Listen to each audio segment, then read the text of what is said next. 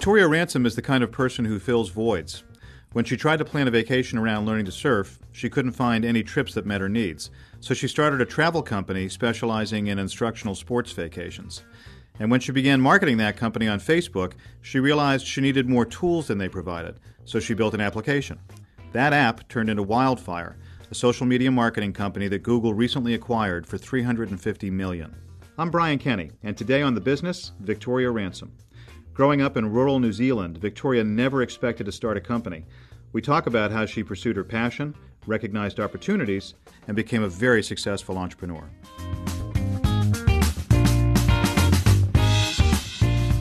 So Wildfire is a tremendous success story. For those who aren't familiar with it, can you describe Wildfire and what you do?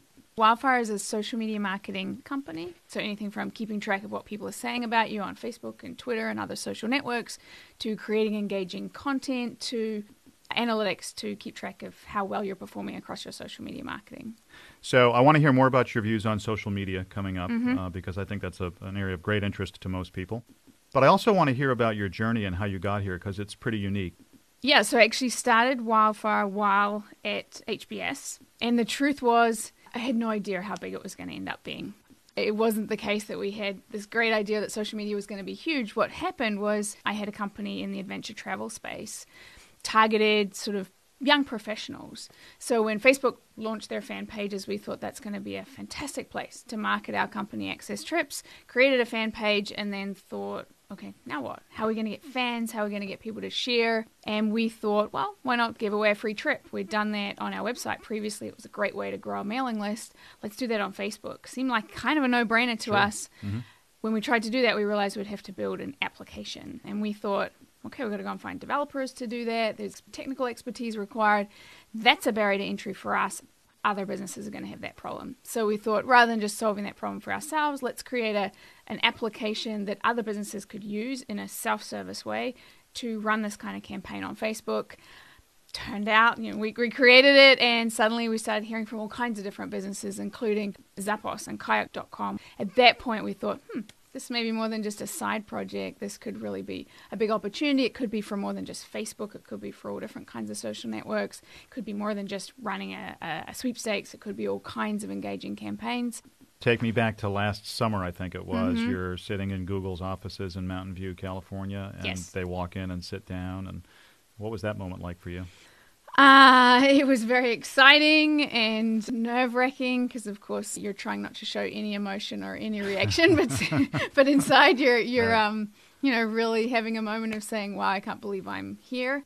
This transaction with Google has been phenomenal in so many ways, obviously financially, but probably even more than that. It's been so great to be able to take 400 employees. The whole company was acquired. They were all acquired by Google. They're so excited to be a part of Google and feel really good about taking the company to that point. So your path to entrepreneurship, I guess, has been more of an evolution than a lifelong ambition, because a lot of entrepreneurs will say, I always knew I wanted to do this. This is where I wanted to go. It's been said that you have great timing. I don't, how much of that is luck? How much of it is really just being a keen observer of an opportunity, like you said, a seed of an idea? So you're absolutely right. I was not sort of an 11-year-old kid who always knew I wanted to be an entrepreneur and had my first lemonade stand at, No, but age you did 11. sell asparagus. I did sell asparagus. That about you. I did. But yeah, and I think that's an important point because I sometimes think it's a little disillusioning for people when they hear that these entrepreneurs always knew they wanted to be entrepreneurs because then they feel, well, I didn't know that, so maybe I'm not destined to be an entrepreneur. In my case, I had no idea that's what I was going to do. Coming out of college, did 2 years at Morgan Stanley.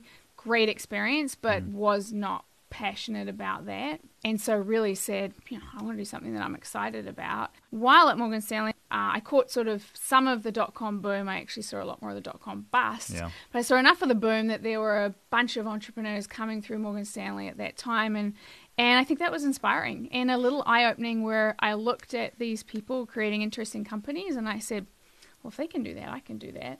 So that planted the seed of an idea to the extent that I was exposed to entrepreneurs and to the extent that I realized, from the outside looking in, investment banking looked like kind of a dream career.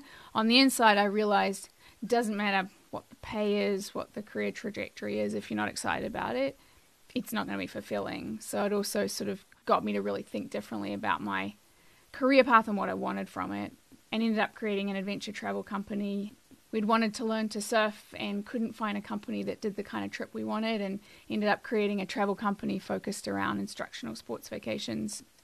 Timing is critical, and there's probably not that many huge entrepreneurial success stories that you could look at and say there wasn't some kind of timing element. Did we have great foresight that others didn't have?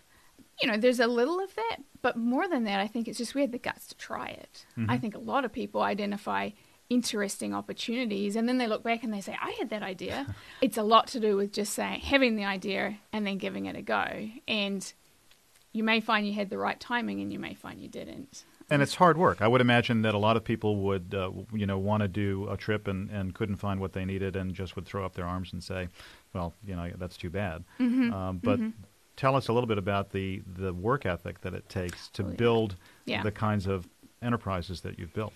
You need absolute dedication to what you're doing. At least that's how it was for me. I actually observe other people who I think are able to have better work-life balance while running a startup. But in my personal case, particularly with Wildfire, the way that I thought about it is this is an enormous opportunity.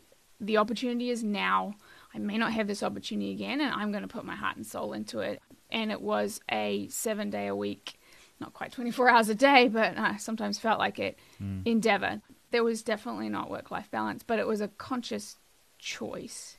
If nothing else, I was leading by example as well. I kind of felt like the founders of the company, my co-founder and myself, should be the ones that had even more heart and soul in the business than anyone else. Yeah. Has the internet changed the playing field in some ways for women business leaders?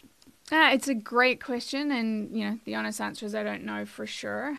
It could be just that the internet is coming at a time where things are anyway changing for women. They've been changing for women over a period of time, and I think with every generation there's more and more opportunity for women, and women are getting more and more into leadership positions. So the internet has come around in the past, generation or a couple of generations, and that may be why we're seeing more women.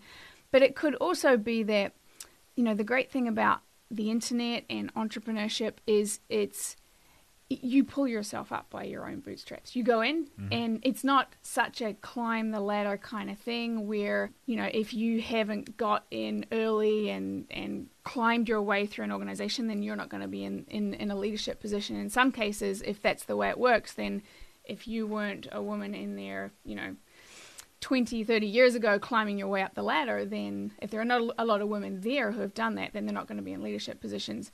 The internet, my case, is an example of that. I came in with no experience and I proved myself, and then I ended up leading a pretty large team. So there could be an aspect of that to it as well. Let's talk about social media a little bit.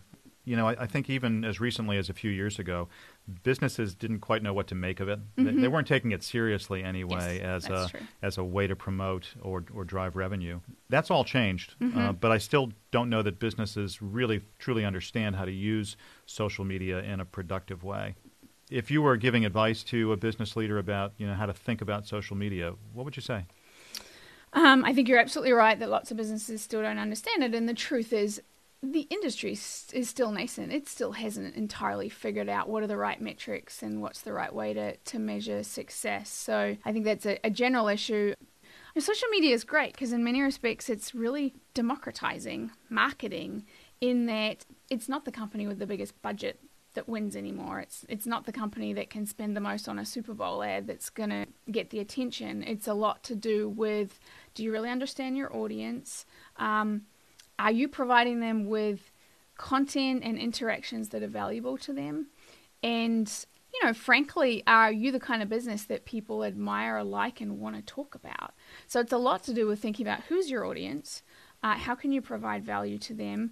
And ultimately, social is about building a loyal base and then encouraging and hoping that base spreads the word to others. So why would someone want to spread the word about you? It's often to do with either what, the content expresses something about someone. So, I am passionate about the environment and I'm going to spread the word about something I learn in social or relating to the environment. Or I believe that this content is going to benefit my friends, so I'm going to spread the word about that. So you've really got to think about why? Why the heck would someone want to engage with you? And then why would they want to spread the word about that? And businesses that really understand their audience and think about that are the ones that do the best. So if you were telling somebody where to place their bets in social media, there's so many different, aspects of it now. We've got Twitter and we've got Facebook and we've got Pinterest and, what's the next big thing? If I knew that, I'd probably be doing it. So I don't know what the next big thing is.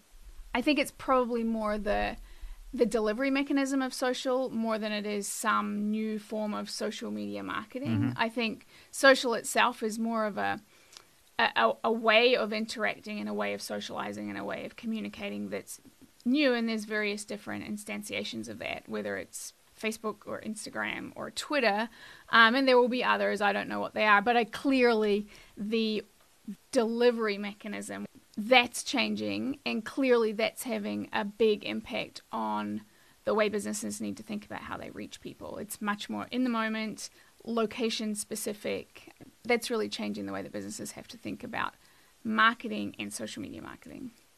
That's free advice from Victoria Ransom, founder and CEO of Wildfire, now a division of Google. Victoria, thank you for joining us today. My pleasure. Thanks for having me.